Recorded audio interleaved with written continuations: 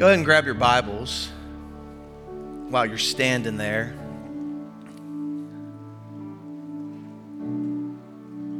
And open your Bible to John chapter 1. And the message starts right now because as we step into the Gospel of John for a season, I want this posture to be the posture in which we approach God's Word. Worship doesn't stop when we stop singing, by the way. Worship continues as we open the Word of God and as we devote ourselves to the teaching and the preaching of God's Word and the prayers of the saints. But John writes this glorious good news that we'll start today. And he writes from a heavenly point of view because he wants our minds and our souls to be captivated with the things of Christ that get us above the noise of this world and get our attention on the place of that song we just sang, pure exaltation, where all of our attention is given to Christ, the Lamb who was slain for the sins of the world. So, every eye on a copy of God's Word. John chapter 1. Now hear the word of the Lord. In the beginning was the Word, and the Word was with God, and the Word was God. He was in the beginning with God. All things were made through him, and without him was not anything made that was made. In him was life, and the life was the light of men. The light shines in the darkness, and the darkness has not overcome it. There was a man sent from God whose name was John. He came as a witness to bear witness about the light, and all might believe through him. He was not the light, but came to bear witness about the light. The true light, which gives light to everyone, was coming into the world. He was in the world, and the world was made through him, and the world did not know him. He came to his own, and his own people did not receive him. But to all who did receive him, who believed in his name, he gave the right to become children of God, who were born not of blood, nor of the will of the flesh, nor of the will of man, but of God. And the Word became flesh and dwelt among us. And we have seen his glory, glory as of the only Son from the Father, full of grace and truth. John bore witness about him and cried out, "This was he of whom I said, 'He who comes after me ranks before me because he was before me.' For from his fullness we have all received grace upon grace. For the law was given through Moses, grace and truth came through Jesus Christ. No one has ever seen God, the only God, who is at the Father's side. He has made him known." Let's pray together. Father, we come honoring the name of Jesus in this place today. We come to seek no other name, no other thing, no other fame than the glory and the renown of Christ.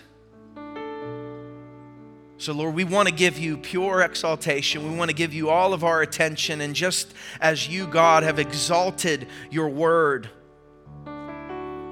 we come paying careful attention to your word today out of reverence for you. We seek you that we might find you.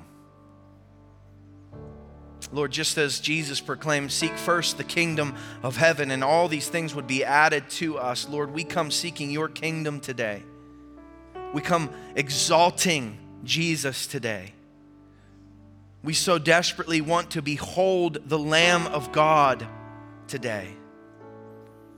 And so we thank you for how your word points us to that Lamb, how your word points us to the author and the finisher of our faith. Lord, meet us on these pages and these verses today and in the weeks to come. In your mighty and matchless name we pray. Amen. Amen. You can go ahead and have a seat this morning. And I am so excited that you're at church today. Excited to worship with you and excited to sing with you. but excited to open to the Gospel of John with you. And what we just read was the prologue, those first 18 verses of the Gospel of John. Today we're going to focus on the first 5 verses I was intending to do. As I got studying and as I got into it this week, I really kind of only did due diligence to maybe verse 1 and 2, maybe 3. We'll kind of get through verse 4 and 5 a little bit, but we can tack it on next week. We'll take 3 weeks to go through the prologue. But all that to say, we're embarking on a journey that I want to aim to cherish with you. We will not rush through the Gospel of John, but we'll aim to savor it.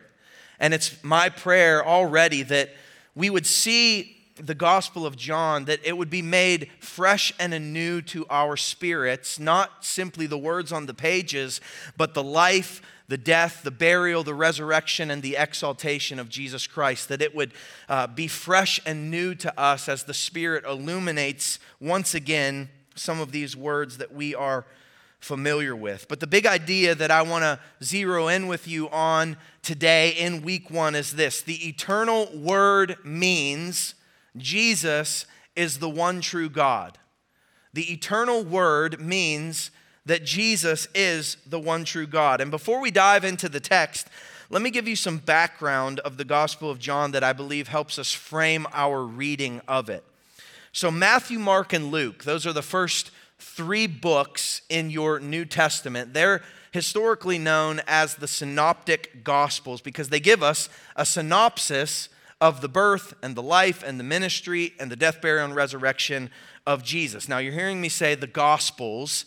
There, of course, is only one gospel. You understand that. There's one gospel. The message of the gospel is that God is holy, man is wicked and sinful, Jesus is Lord and Savior, and I must repent and believe. If anybody preaches to you any gospel besides that gospel, you run the other direction. But in our Bibles, in the New Testament, we have these first 4 books that are traditionally known as the Gospels.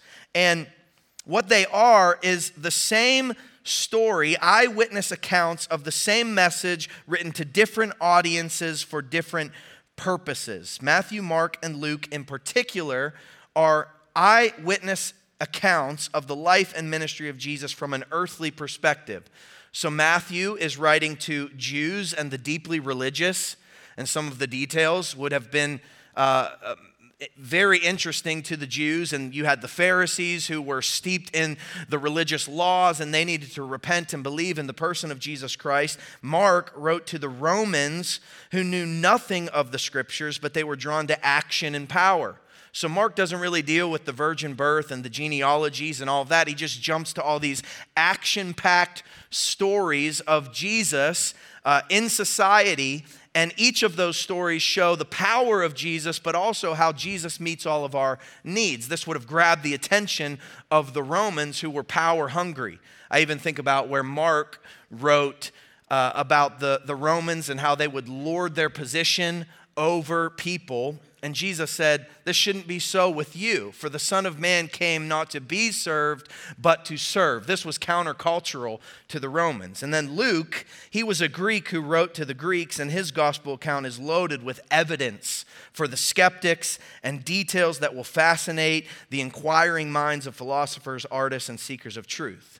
But that brings us to the gospel according to John today, which is a little different.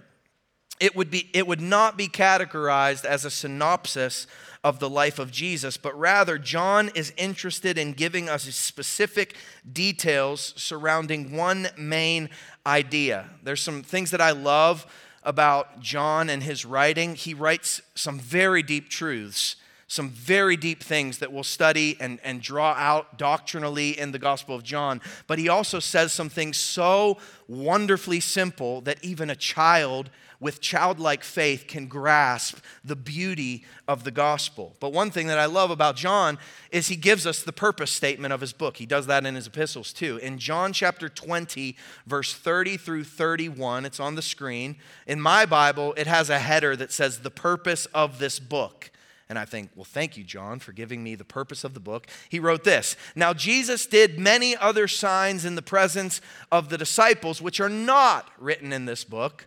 So John's like, there's a lot of things that I'm not going to tell you that Jesus did. In fact, 90% of the Gospel of John's content is not found in Matthew, Mark, and Luke. It's a very unique gospel. So there's a lot of things I didn't write about, but these are written, what I did write about, these are written so that you may believe that Jesus is the Christ, the Son of God, and that by believing you may have life in his name.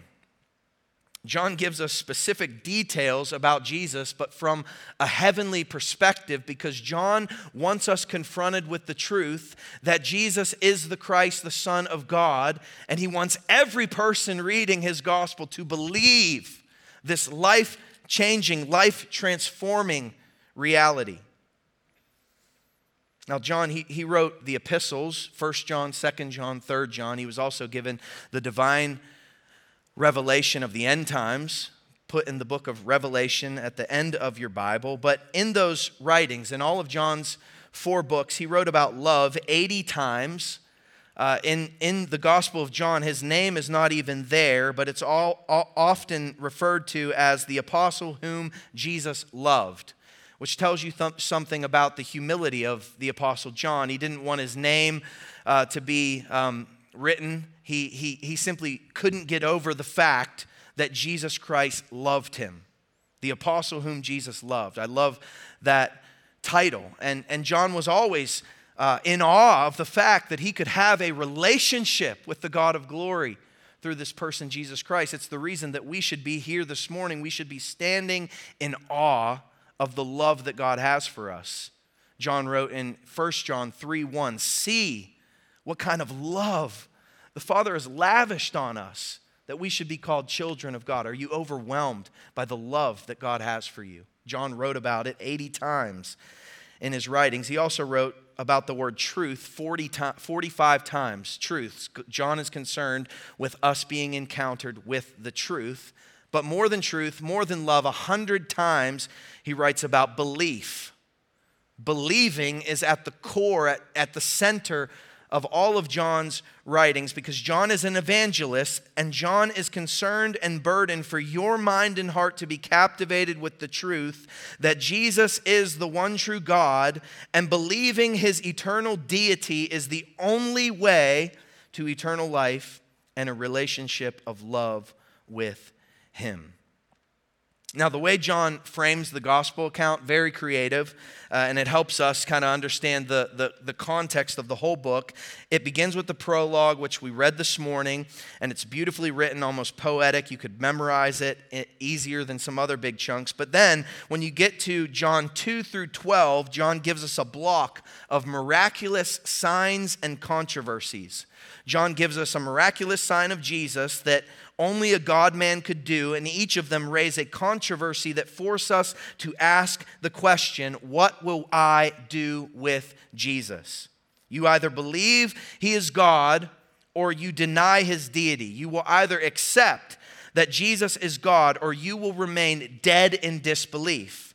But belief that transforms your life is at the core of all of the signs that John records in his Bible, or in his gospel. And then when you get to the second half of the book of John, he deals with Jesus' final words to his apostles. He deals with the death, burial, resurrection, and exaltation of Christ. And kind of all throughout that are these 7 glorious I am statements. Statements that only a God-man could make on the earth. And each of them are affirming the deity of Jesus Christ. So just as God declared, I am that I am in Exodus, Jesus declares in John, I am the bread of life, and I am the light of the world, and I am the door, and I am the good shepherd, and I am the resurrection and the life. I am the way, the truth, and the life. I am the true vine.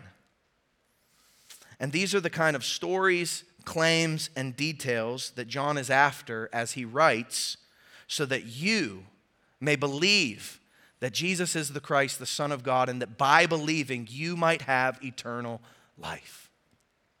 So that introduction and that purpose of these 21 chapters of beautiful good news can be seen if we study the entire book through the prologue.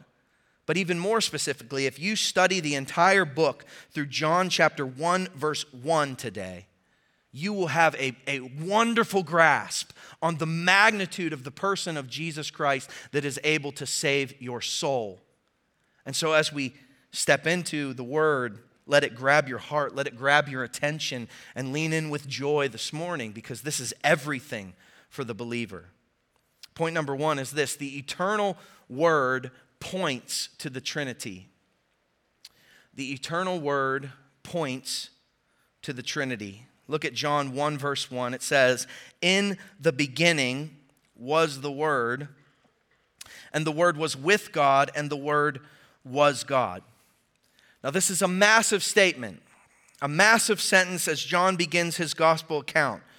John doesn't give us a genealogy of mankind like the Gospel of Matthew starts out. John doesn't give us any details of the virgin birth or the angels declaring that Christ is born or the shepherds running to see baby Jesus lying in a manger. John gives us a type of genealogy in verse 1, but one from a heavenly point of view. John's genealogy precedes human existence altogether, which makes total sense because the purpose of the book is that we would believe that Jesus is the Son of God. Now, John, no doubt, having been a student of the Pentateuch and an eyewitness of Jesus himself, he brilliantly draws from Moses' literary start as he takes us as far back as human minds can comprehend. He takes us back to the beginning of the world, to the beginning of humanity, and to the beginning of the Bible, which is convenient for us because in the fall we studied Genesis, and you're just bubbling with joy and excitement because of that, right? And it was just a glorious time looking at the foundations of Scripture. But here's what Genesis 1 verse 1 says. It's on the screen. The first verse in all of the Bible says, "In the beginning, God created the heavens and the earth."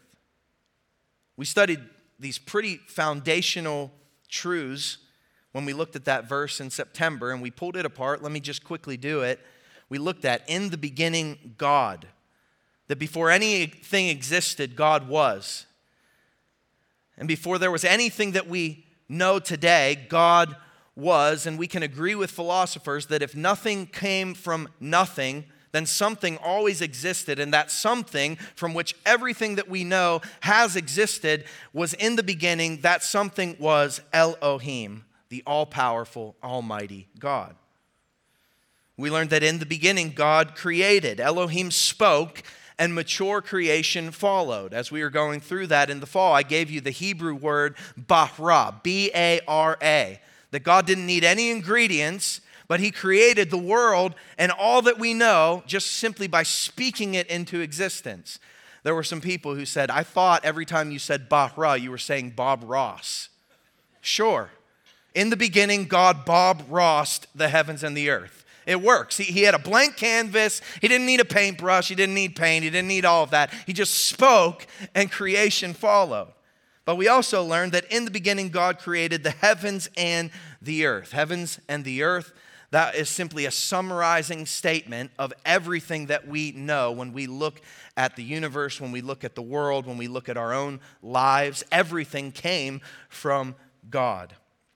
So what Genesis 1:1 should do for you is tell you that there is a God. He is the all-sovereign ruler and owner, and nothing is impossible for him.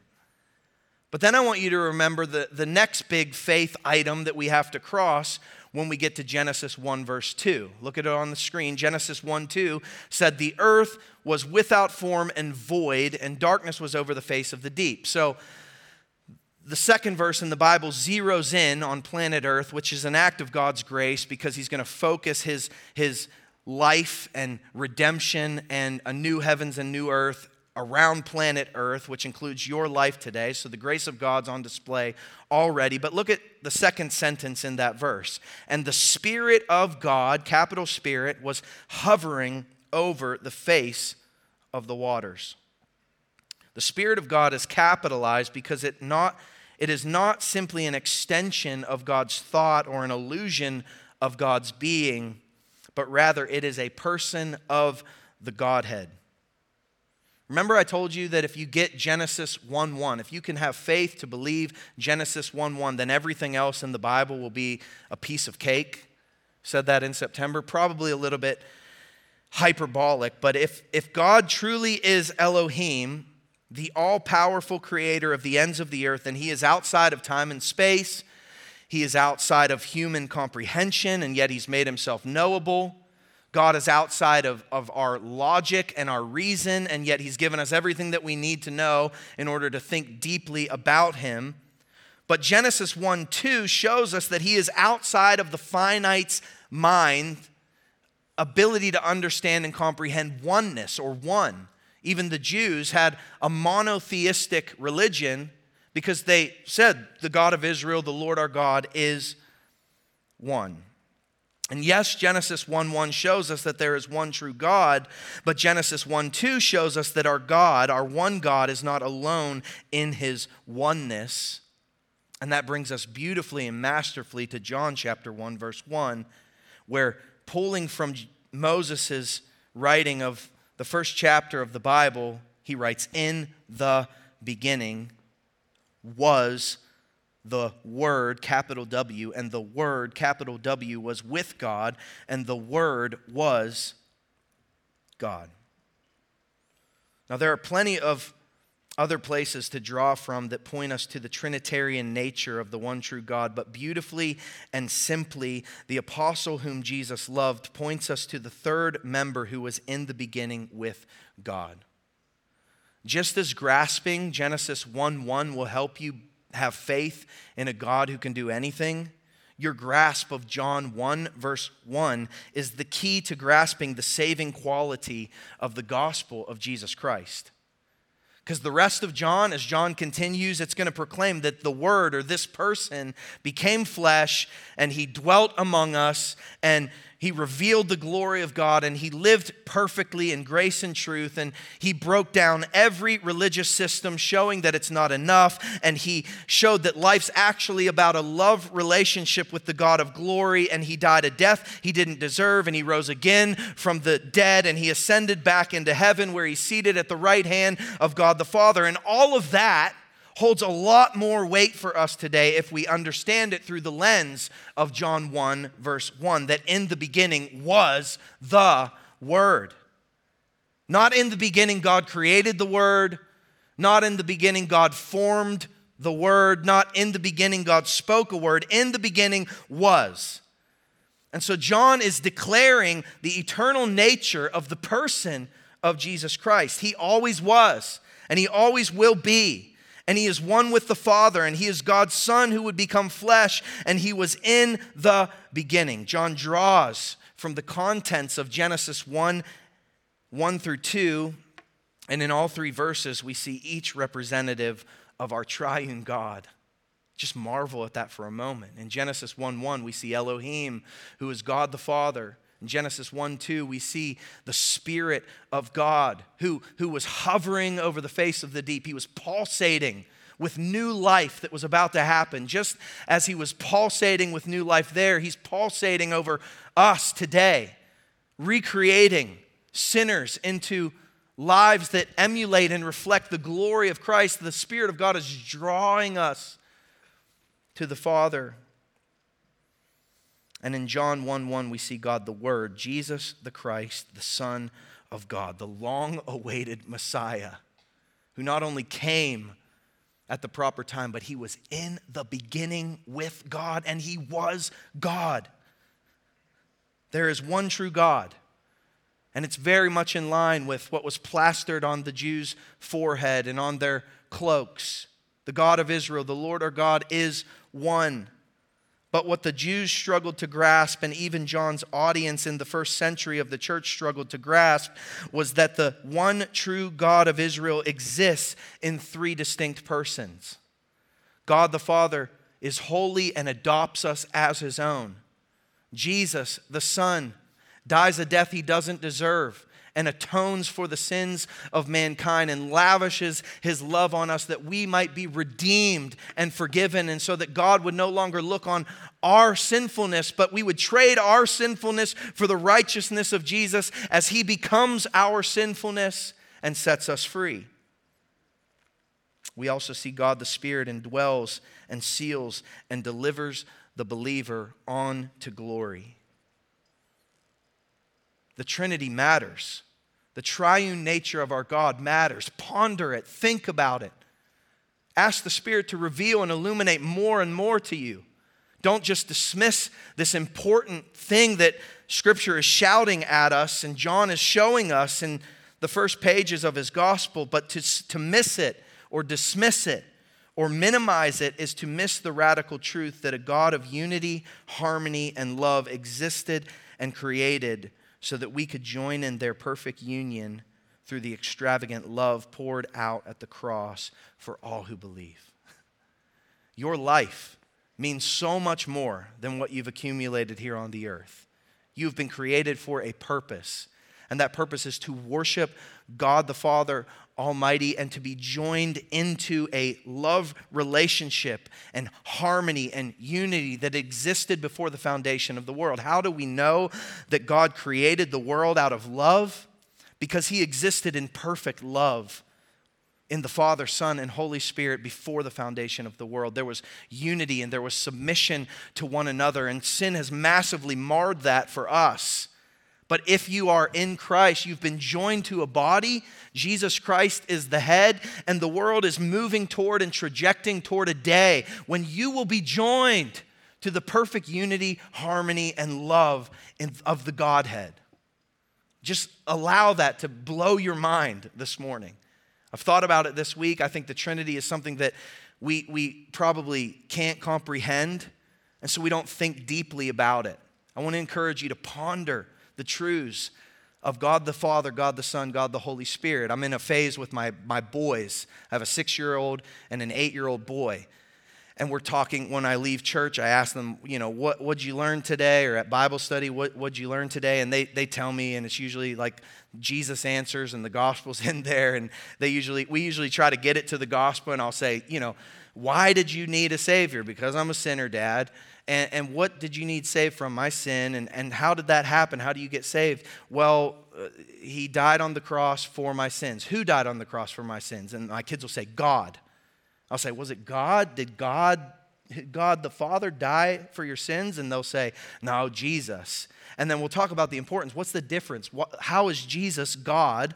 And why is it important that Jesus, who is God, came to earth and died on the cross? Like, these aspects of the Trinity are so important to our theology because the gospel holds so much more weight when we understand the person and the nature of Jesus Christ. That's what John wants to confront us with. I was thankful this week. I was reading Martin Luther's sermons from John, and he writes this about the Trinity. It's on the screen. This must be accepted by faith. No matter how clever, acute, and keen reason may be, it will never grasp and comprehend it. If it were susceptible to our wisdom, then God would not need to reveal it from heaven or proclaim it through Holy Scripture.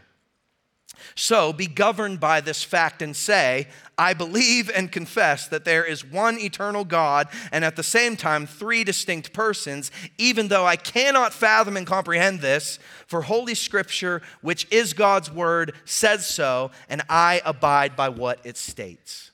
Love that.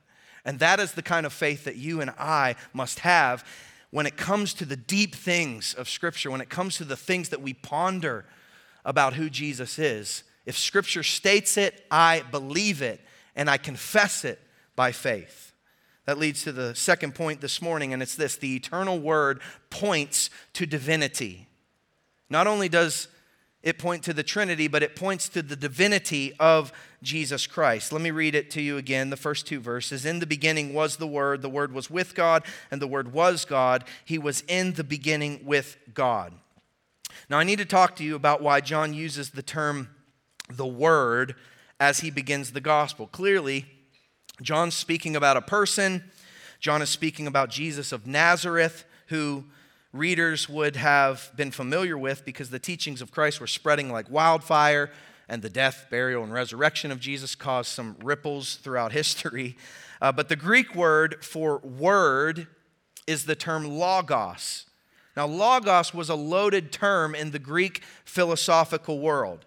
See, there were other religions happening and rising up in this day and age, And logos was something that was pontificated on in a lot of these religions. So we had Stoicism, and later Paul gets to Greece, and on Mars Hill he addresses the Stoics. But Stoicism says that logos represented the rational principle by which everything exists and which is the essence of the rational human soul. So this logos, this ethereal term, is where everything came from. Some thought that Paul or John may have been drawing from the dualism of Philo. So the philosopher Philo said this: logos represented the ideal primal man from which all empirical human beings derived. There's no distinct personality in logos, and it's definitely not something that became incarnate. So logos is, again, just this ethereal thought. Everyone was thinking deeply and trying to rationalize where we came from. How did we get here? All the things that we answered in Genesis chapter 1 through 3, that's where philosophy has been tied up for many, many years. More generally, logos referred to inner thought, reason, and even science.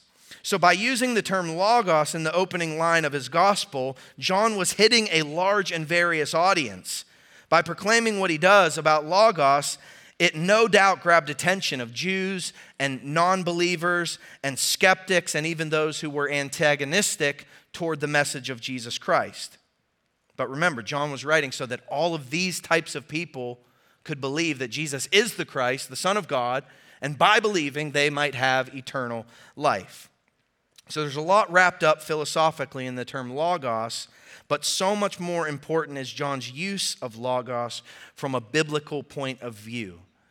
Let me give you a quote that has helped me this week from D.A. Carson. I don't know if you've seen that, The Gospel According to John by D.A. Carson, the commentary that we're selling out in the lobby. Very helpful. There's a 110-page introduction. You might want to skip over that and jump into the verses. That's what I did this week, and it was really helpful. But here we go.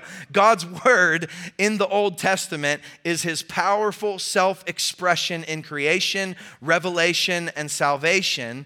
And the personification of that word makes it suitable for John to apply it as a title of God's ultimate self-disclosure, the person of his own Son.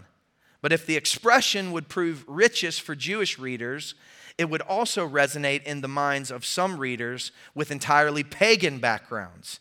In their case, however, they would soon discover that whatever they had understood the term to mean in the past, the author whose work they were then reading was forcing them into fresh thought. Everyone was all about deep thinking and deep rationalizing, and John brilliantly and simply uses their terminology to describe the person of Jesus Christ and confront them with a fresh thought. What will you do with Jesus of Nazareth?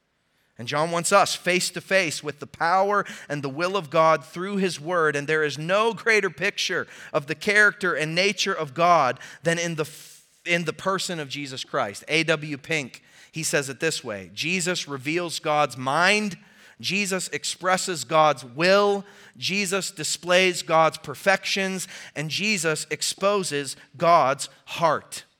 What is God like? Look at the person of Jesus Christ.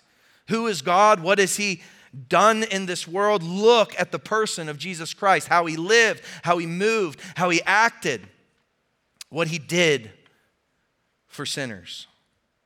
John's not concerned with what logos means to people from a philosophical, psychological, or pagan point of view. John wants every person confronted with the truth that the logos is the eternal Son of God who came to reveal the Father and save sinners. Therefore, every person has to answer the question, what will I do with Jesus?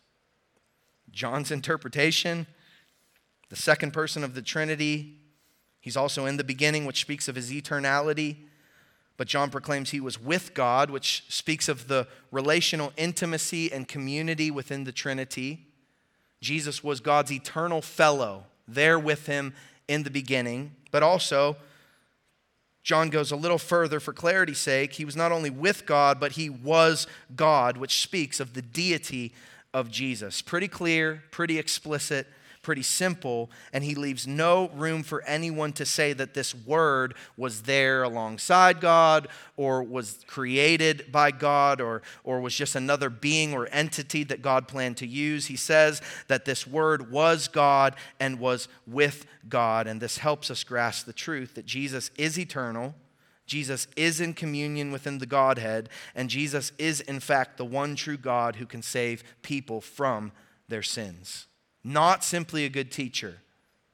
Jesus is not simply a moral rabbi.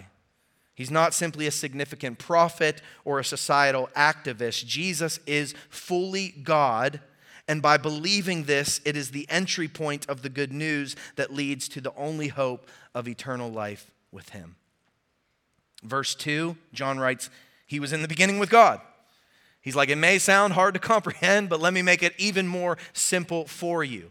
I don't know if you could say any deeper truths in such a simple way as John does in the first 2 verses of John chapter 1. But Jesus' divinity is displayed in the togetherness with God the Father before the world and in his distinct oneness as God before the world.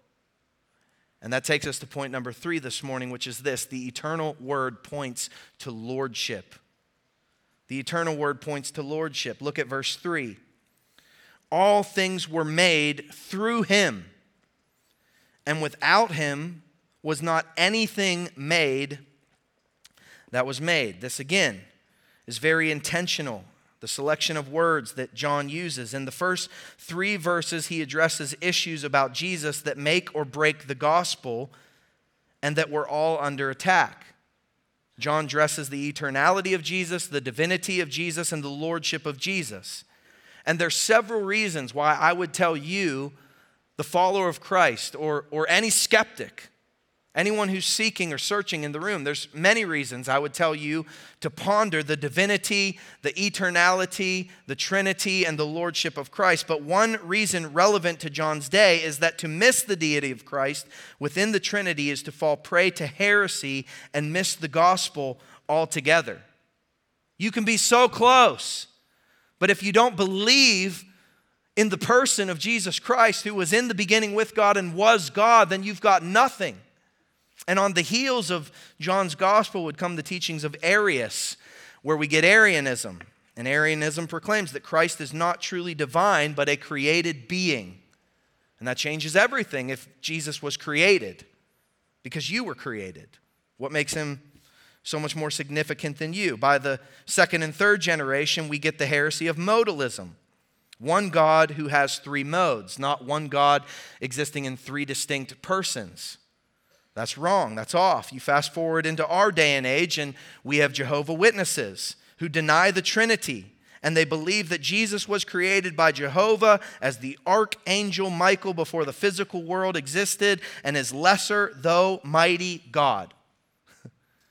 I mean, you've encountered Jehovah's Witnesses. You've had conversations, and you've probably even said, do we have anything, any differences? Is that just like a different denomination or thing? And they're such kind people and they're great evangelists. And yet to be wrong and to miss the divinity and the eternality of Christ is to have nothing. Mormonism is the same. Jesus does not share the same eternal nature as God the Father in Mormonism. Jesus may be divine, but his is a derivative divinity. So Mormon theology teaches, in the words of Joseph Smith, that Jesus Christ is God the second, the Redeemer. And we can quote the same passages of Scripture and memorize the same things and talk about it all the same way. And yes, we need saved from our sins. But if you miss the person of Jesus, who was in the beginning with God and was God from the start, then you miss the power of the gospel of Jesus Christ that can change your life forever, that can transform your life into something new. Many today want to claim that all roads lead to God, but the gospel of John will help us see that only Jesus leads to God, and believing this is believing in the triune, divine, eternal nature of Jesus as Lord of all. He was not created because Jesus was the creator. And it says he created all things All things were made through him. Not some things, not certain things. All things were made through Jesus. And so John again gives us insight back to Genesis chapter 1 that when Elohim spoke, Jesus, who is the perfect revelation of God the Father, began to create. And John aims to make it so blatantly clear for us that he gives us the antithesis to his statement. Without him was not anything made that was made. So with Jesus, you get creation. Without Jesus, you've got nothing. And that preaches from a creationism point of view, but also from a salvific point of view this morning, because without Jesus, you are dead in your trespasses and sins. Without Jesus, you are dead, and you cannot save yourself. There's not enough good deeds that you can do to get to God. But with Jesus as the eternal Word, you can be recreated into his masterpiece and child. And if Jesus is the creator of all things, then he is Lord over all things. And for him to be Lord means that he is the king, he is the sustainer, and he is God. His creation praises him. His creation answers to him. His creation exists because of him. His creation is saved through him, and that absolutely includes you. And the only way to come to Jesus is on his terms. And his terms are that every knee would bow and every tongue confess that Jesus Christ is Lord of all. So there's some deep things to contemplate, but absolutely necessary things. No doubt these things can be hard to comprehend, but if you could fully comprehend your God, then he is not big enough. We tend to comprehend that which we could construct, and we don't simply want to construct our own gods in this life, nor do we want to construct our own way of getting to God. That's how all religions and cults come into play, because we want to create a system that makes us feel good in our works, and therefore we can climb the ladder of success and get to God. That's not how it works. You need to believe that in the beginning was the Word, and the Word was with God, and the Word was God, and he created all things. Therefore, he is king and ruler of all. And man, the gospel comes alive when that God comes to this earth and wraps himself in flesh like a human being and dies a brutal death that you deserve, and defeats that death by rising from the dead. Would you look at verse 4 and 5? We'll talk a little more about these verses as we continue on in the prologue next week, but just listen to them.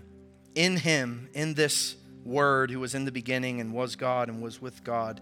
In him was life, and the life was the light of men. The light shines in the darkness, and the darkness has not overcome it. I've been to several funerals over the last 2 months.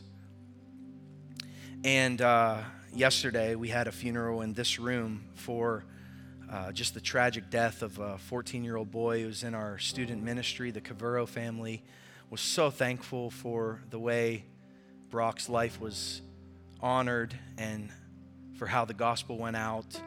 Thankful for Jono leading many of our parents and students, and for Pastor Wilson, who shared the gospel beautifully yesterday.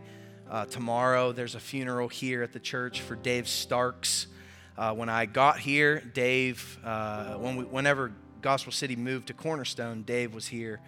And Dave was in his retired years. He was 88 years old, grandpa to the Abbotts and related to the Klutzings. Dave, in his retired years, used his life to live sent for the glory of Christ to the nations. He would go to other countries and share the gospel and take Bibles there, and just such an inspiration. And so tomorrow we'll rejoice in his homecoming. But, as I've gone to these funerals over the past couple months and been a part of them, Ecclesiastes says it's better to go to a funeral than a party. A party will probably do more for you as terms of fun, but a funeral causes you to think about what really matters.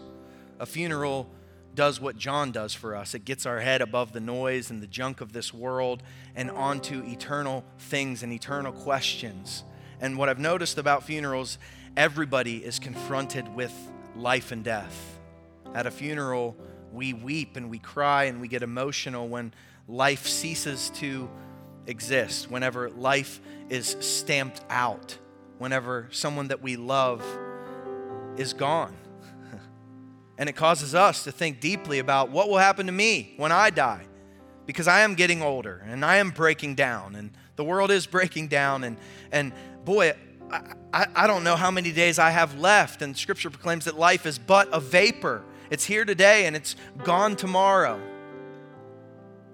And yet John chapter 1 verse 4, after being confronted with this person who is the God of glory that was in the beginning, it says, in him, in the Word, in Jesus was life, and the life was the light of men.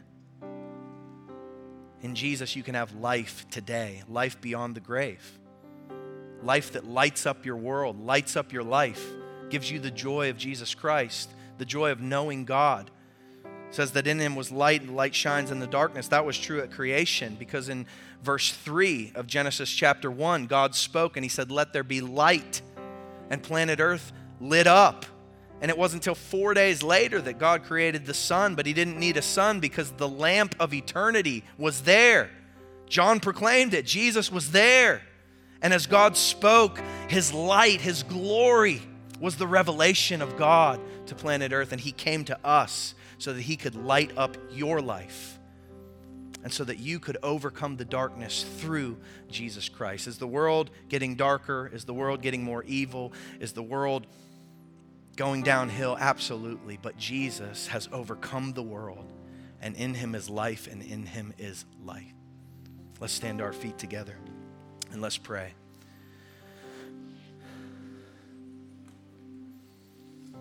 Father, I thank you for my brothers and sisters in Christ.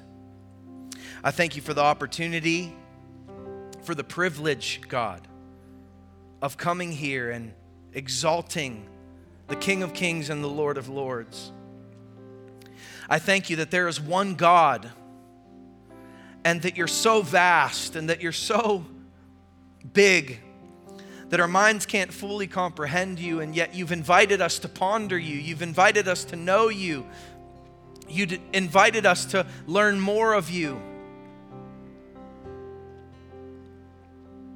Lord, as we ponder God the Father, God the Son, and God the Holy Spirit, as we ponder the eternal nature of Jesus who was in the beginning and who purposed to come and to die for us, would it hold a new weight in our lives, in our hearts today? Would we be so overwhelmed with the power of the gospel that has saved us? We're so undeserving. And you, Jesus, you were so undeserving of the death that you got. And yet you became sin so that we could become your righteousness. We owe you our lives. We owe you everything. We owe you. And yet you simply invite us to come and to share in your sufferings and to be made new, not because of any works of righteousness that we have done, but because of the righteousness of Christ. What an amazing reality the gospel is. Lord, as we contemplate it and as we cherish your word in this place, would we be transformed from the inside out, that we might be worshipers of you.